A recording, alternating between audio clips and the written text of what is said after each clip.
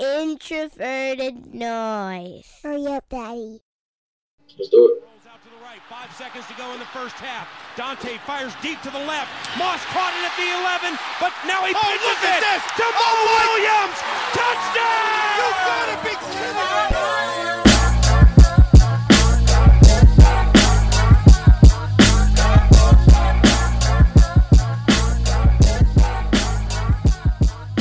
All right, welcome back to another episode of the Climbing the Pocket podcast. It is a special episode because we have a special guest on with us tonight, and it's the off season. The off season is long. Figure we'll mix things up a little bit. We get a lot of shows, a lot of football talk, but we also want to get to know some of the people who are bringing us all of the content that we love to consume so much. A couple weeks ago, we had Matthew Collar on. This week, we have the man, the myth, the legend, quite possibly the hardest working person in and around the Vikings blogosphere, Andy Carlson, my man. How you doing?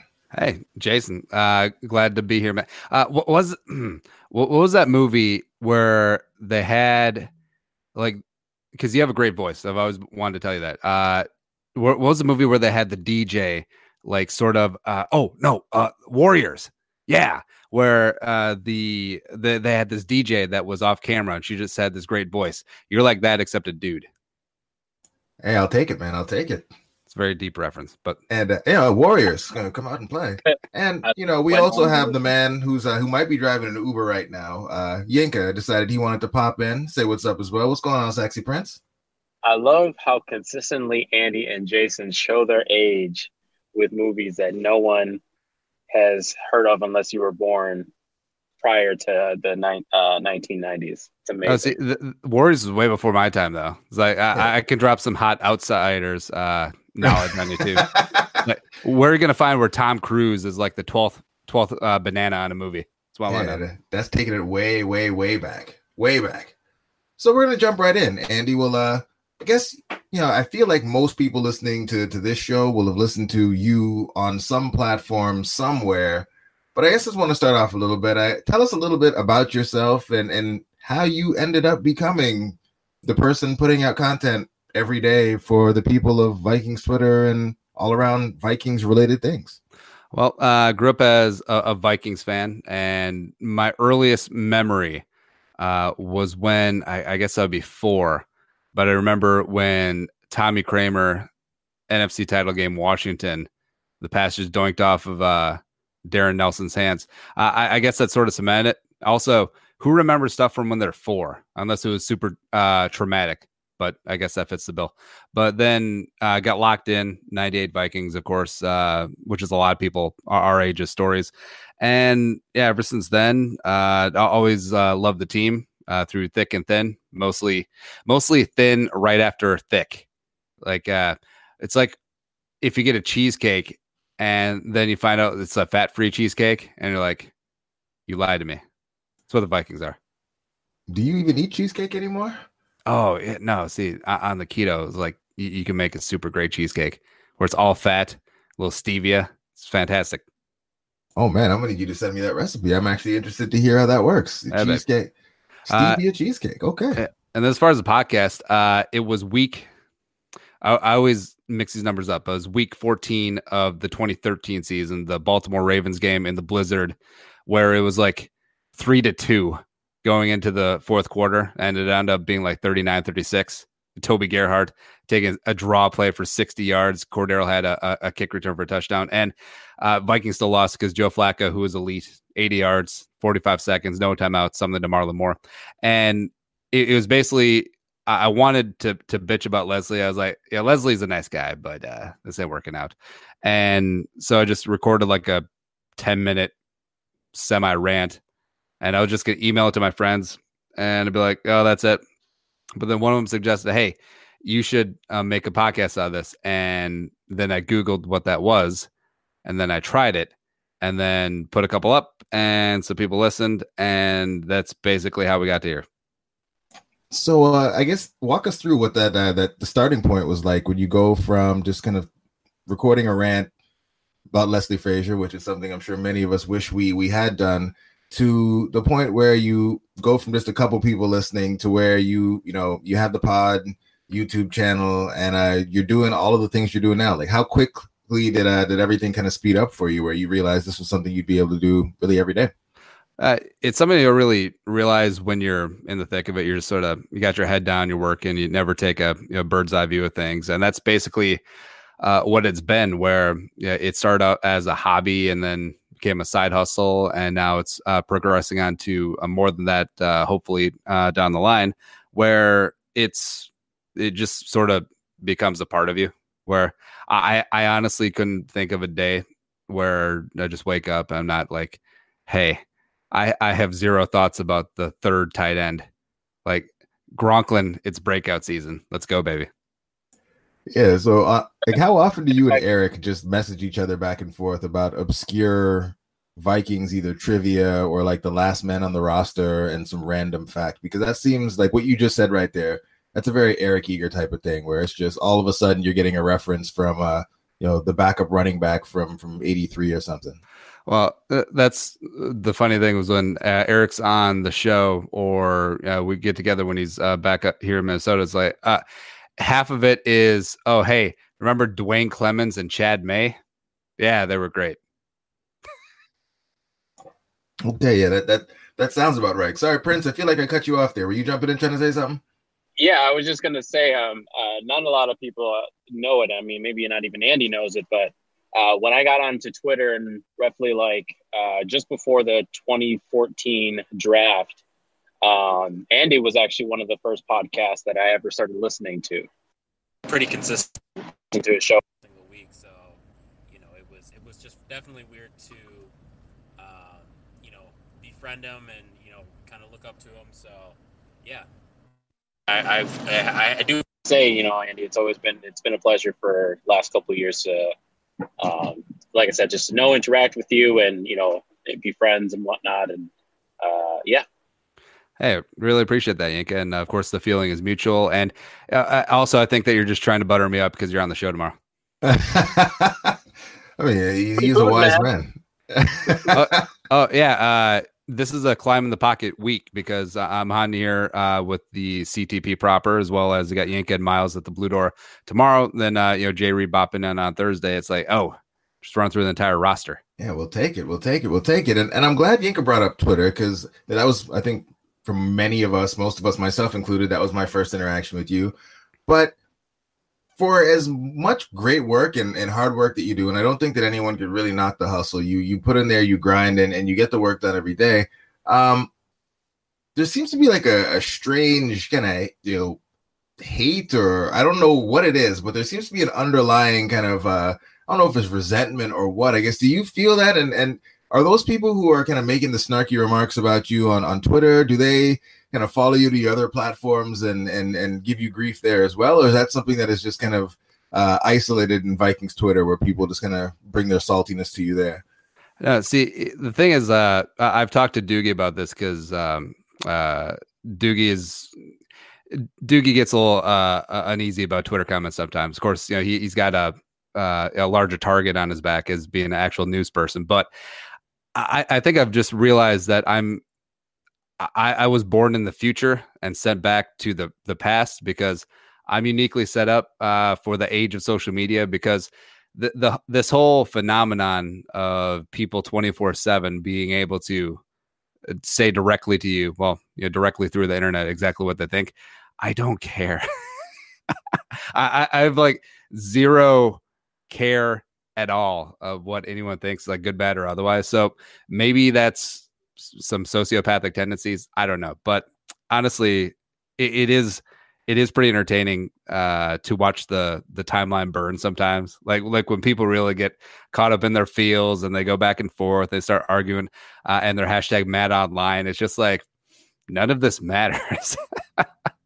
Not even a little bit. No. Not even a little bit. Even though you just described like the first year of Yinka and I knowing each other on the internet, with me trying to convince him that running backs don't matter, and him not liking that at all. Well, it'd been like, why are you reaching for a running back at 7 when you had Chester Taylor 1,000-yard back in 2006? What is happening? But you mentioned something there about not caring, and that was one of the things that really stood out in that piece that you shared on Medium, where you talked about your athletic career, football, concussions, and it just kind of struck me how even in that you brought up the fact that you just don't care. Has that always been what you've been like, or who you've been, or is that something you've grown into over time, where you've I guess developed a tougher skin since you've been doing this, or have you always been a guy who just really didn't give a shit what people were saying or thinking about him?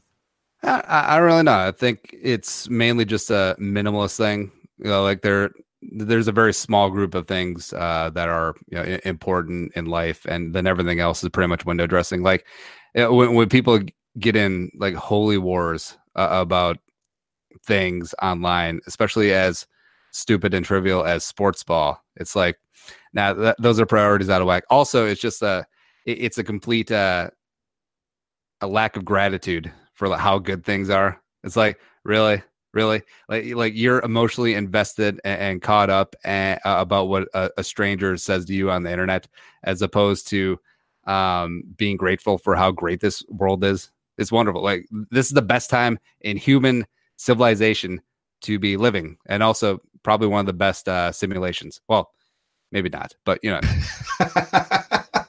I hope this isn't the best simulation. I mean, best time to be alive, no doubt. But this simulation, we can take a left out of this one at any point they would like to.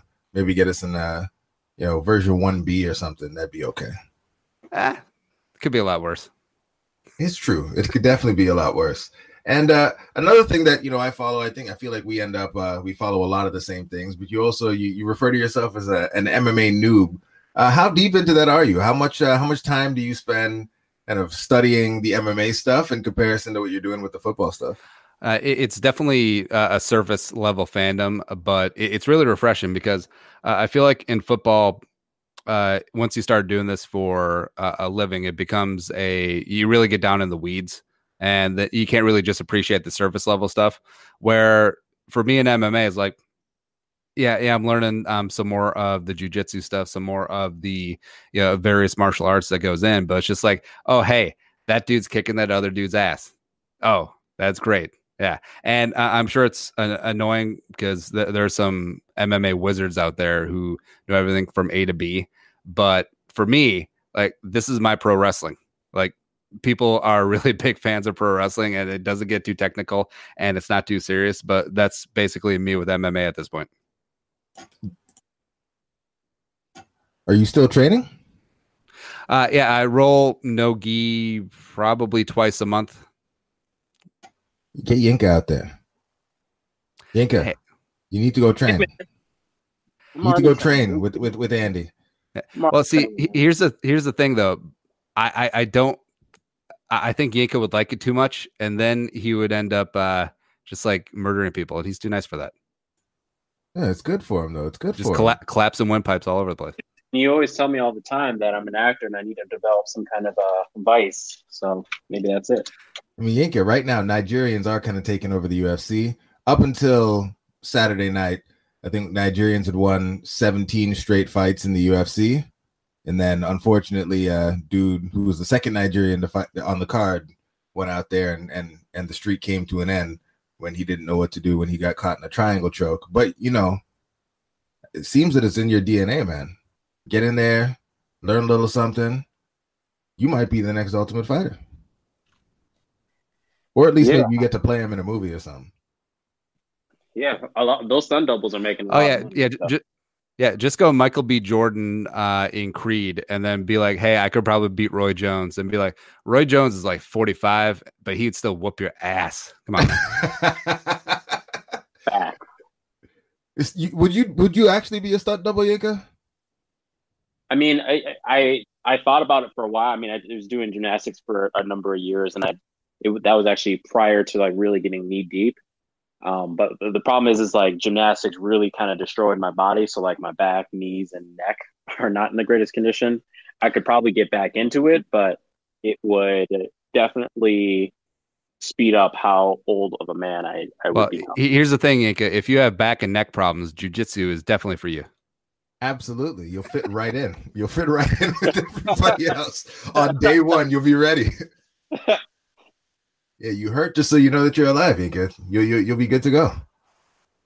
But Andy, one of the other things that you are very passionate about when you're not doing the football stuff is it's really the food and the working out and the waking up really early in the morning. What order did those things come in? Like, did you listen to a Jocko podcast and then just start eating steak and waking up at 4 a.m. or were you already kind of an early riser and all those other things just kind of came along with it? Well, I've always been, naturally an early riser, but then, listen to some of Jocko stuff. I was like, oh, I can do this. And so it just sort of took over the fourth thing. And the whole, going to bed at 8 or 9, you're really not missing much, especially during the week. And on the weekends, sure, it kind of sucks. Like maybe you miss a social event here or there, or a fight or a game or whatever. But it's like, whatever. Plus, it's great during the week if you get up at 4:30.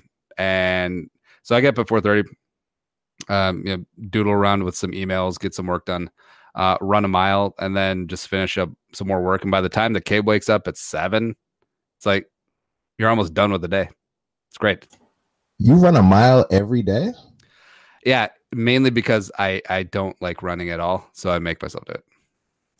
Okay, so walk me through that there. Like what you don't like running, so you force yourself to run a mile every day. Why are you doing that? What is the thought process behind starting your day with something that you utterly dislike? I know, just something to check the box, just a little challenge where I can do it. Really don't like doing it, but I know that it will be beneficial. So just knock it out. You're good. And is this like outdoor running, treadmill? No, I got a treadmill literally right next to me in the studio. It's great. Wow. Okay. That's one thing that at some point I'm going to figure it out. Like I despise running with a passion. And so at some point I probably need to just, as Rogan says, kill my inner bitch and get out there and start doing it. Jason, I found basketball has been my cardio go-to. Yeah, but you like basketball. You don't like basketball, bro? No, I like basketball. I'm saying like playing a sport is easy. I'll do that all day. But Andy's starting the day off with something he knows he doesn't like. Ugh, couldn't be me. Like a mental toughness kind of thing. No, it's actually really easy. Just try on the treadmill, put some music on, turn 5 pass on, then mile's done. All right, good. Okay. Yeah, maybe get a treadmill. Maybe I should go for a run first and see if I actually can stick with it for a week before I get a treadmill. But yeah, that's super interesting for me. And I guess with the keto, how did that play into everything else? Was that something that you discovered, kind of through that Jocko, Rogan, Tim Ferriss health and wellness kind of circle, or is that something you just kind of researched on your own and fell into? Well, I actually started with a guy named Vinny Tortorich, who's a health and fitness guy, but he does no sugar, no grain, and got onto that. Dropped 40 pounds pretty easily, but been vacillating lately. Definitely been getting into the pizza and whatnot, but sometimes it's good to have a cheat month, I guess. Is good, but in terms of just not really a diet, but just changing the way that you eat for long term, because just like everyone getting our age, you got some joint issues, you got a little bit of a lower T perhaps, so just stoking the flames and dropping some pounds and just trying to be the best version 3.0 of yourself that you can be. 3.0. What was 2.0? I don't know. 2.0 was college Andy, and he was way more fun. Did you get the lucid dreams? That's what kicked me off of like going super keto, is that I would just get really, really, really crazy lucid dreams when I was in ketosis. No, but I want that. That'd be awesome. Yeah, basically every night I was tripping balls when I was going to sleep. I was like, this is too much, man. Like, it's too much. So just some carbs, a little bit of carbs, generally from fruits. Avoid the sugar. But ketosis and my brain chemistry, they do not mix very well. Not even a little bit. But before we went on, and we were talking a little bit, we do have you on. You are obviously someone who talks and lives and breathes the Vikings. So we have to ask you a few questions related to the Vikings. What are your thoughts on the state of this team right now?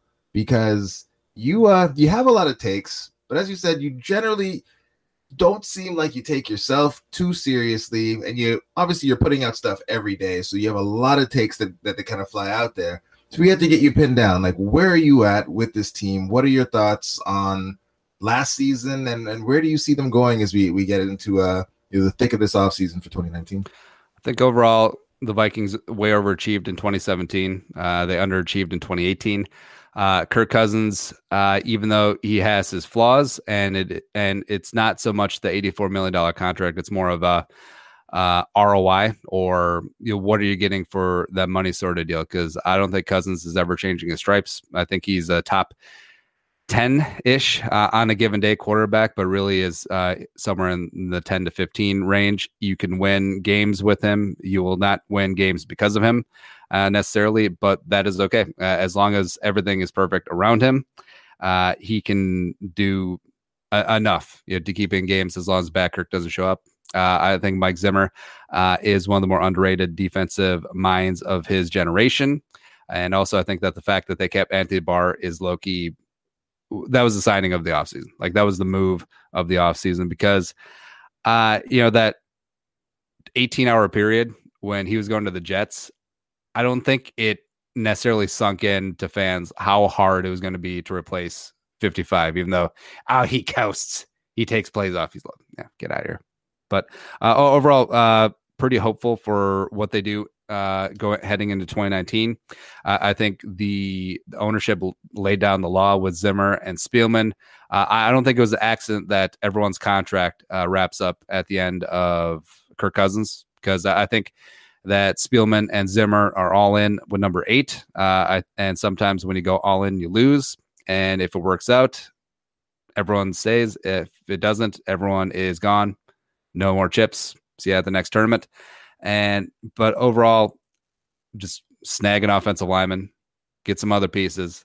This team could be pretty dangerous. The defense is largely intact, and I say bring it. I said I'm a little bit more bullish on 2019 than most people are. I understand that 2018 was a bit of a disappointment, but also, they're due for regression. So, like you said, it's unlikely that Kirk Cousins is gonna change his stripes, and that if things around him are pretty close to perfect, he can be a pretty good quarterback. What are you hoping to see happen as we get into the draft that is going to create that situation around him that's as good as you think we can get with I guess the ammo that we have left for this offseason? I ideally come out of rounds 1 or 2 with a starting offensive line piece.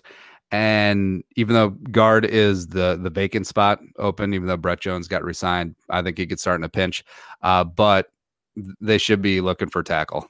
And if it's Jawan Taylor, he's my crush. Love him. Great. Jonah Williams, also great. Dillard be more of a project, but wouldn't mind having him in the building.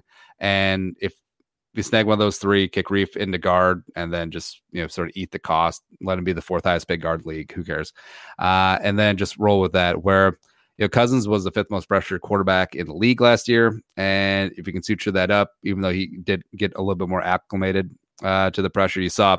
I mean, later on in the season, it just wasn't there. It was rough. Like that Cousins that we saw Green Bay game, as well as the Rams game, where he's going toe to toe in LA. Go right after hobbled Marcus Peters. What is up? Like big balls Kirk.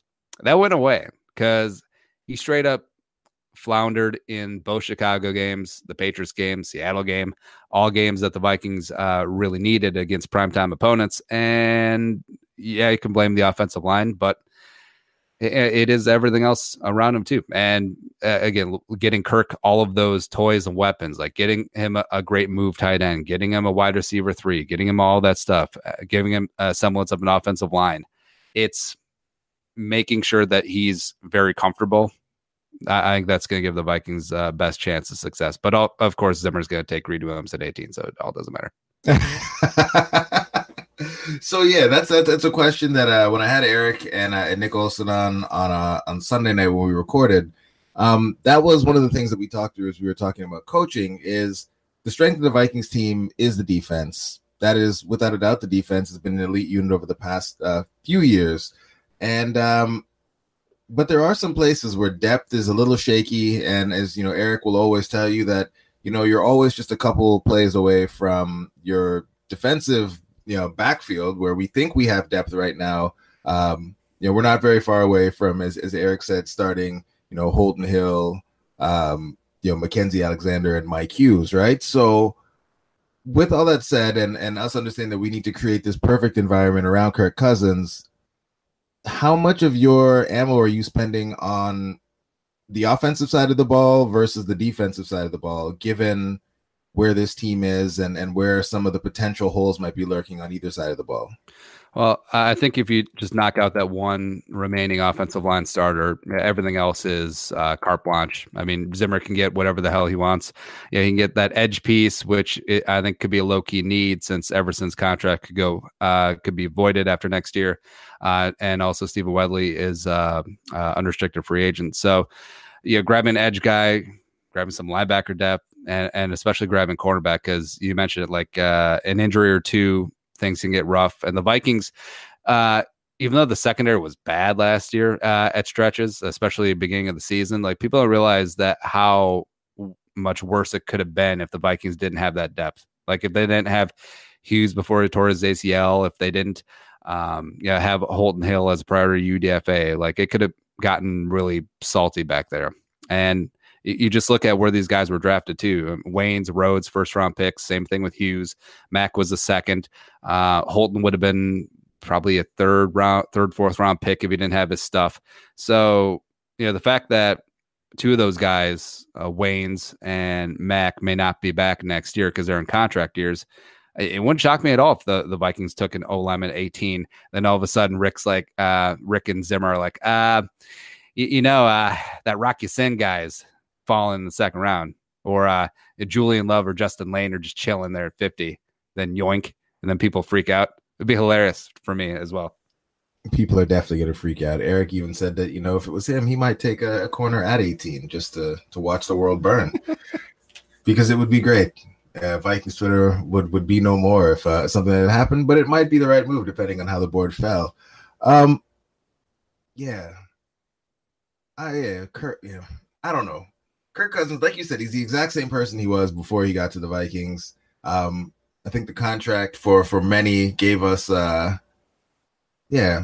we raised expectations for Kirk in a way that we probably shouldn't, based on what his entire career had been. Well, yeah, I think the large part about how 84 million has become a meme, where it wasn't so much the figure, it was about who the money was spent on. Where if you had Cousins for 3 for 60, do that all day. Then also keep Sheldon Richardson around.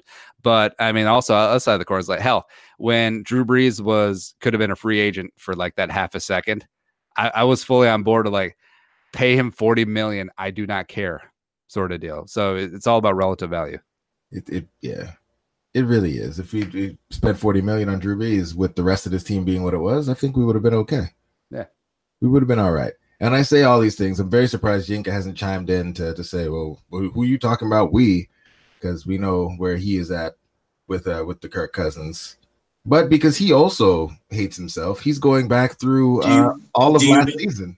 Do you know exactly how I feel about the Kirk Cousins thing, Jason? Just making sure. You love Kirk Cousins now. You're going back. Yeah, you're finding all his great plays and making sure that they get posted up there on Daily Norseman so people know that you can be objective about Kirk Cousins. Exactly. Yeah, I have weeks 3 and 4 coming out sometime this week, so I'm trying my best, Jason. How was week 3? Awful. It was awful, you guys. And it wasn't all Kirk's fault, obviously. When you're getting blown out 27-0, there's just not much of the playbook that can really help you out. But it was just, it was not pretty to watch at all. So I think I found one play. So it's going to be a very short post. Week 4? Week 4, still chopping it up, almost done. So. All right. Well, Yank, I'm going to start with you on this one. We got our first set of over-unders. And it looks like the Vikings are coming in right around 9. Where are you on the Vikings as we head into next season? You taking the over or the under at this point? Obviously, we know the draft hasn't happened yet. What are you feeling? Over the under on what? Excuse me? Sorry. 9 wins for the Vikings?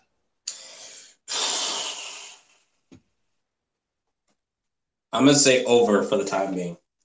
Right at 10 wins. Okay.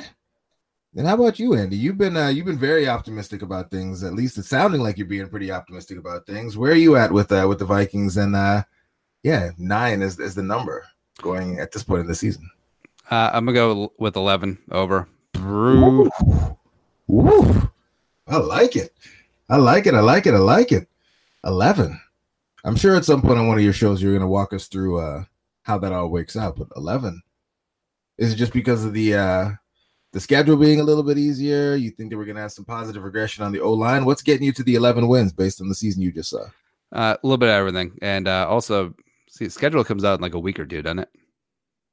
Yeah, this is usually when they drop it to break up the dead zone that is this period of no free agency. And I mean, the Vikings actually announced on their Twitter feed that Sean Mannion left. Like, that's the point of the offseason we're in right now.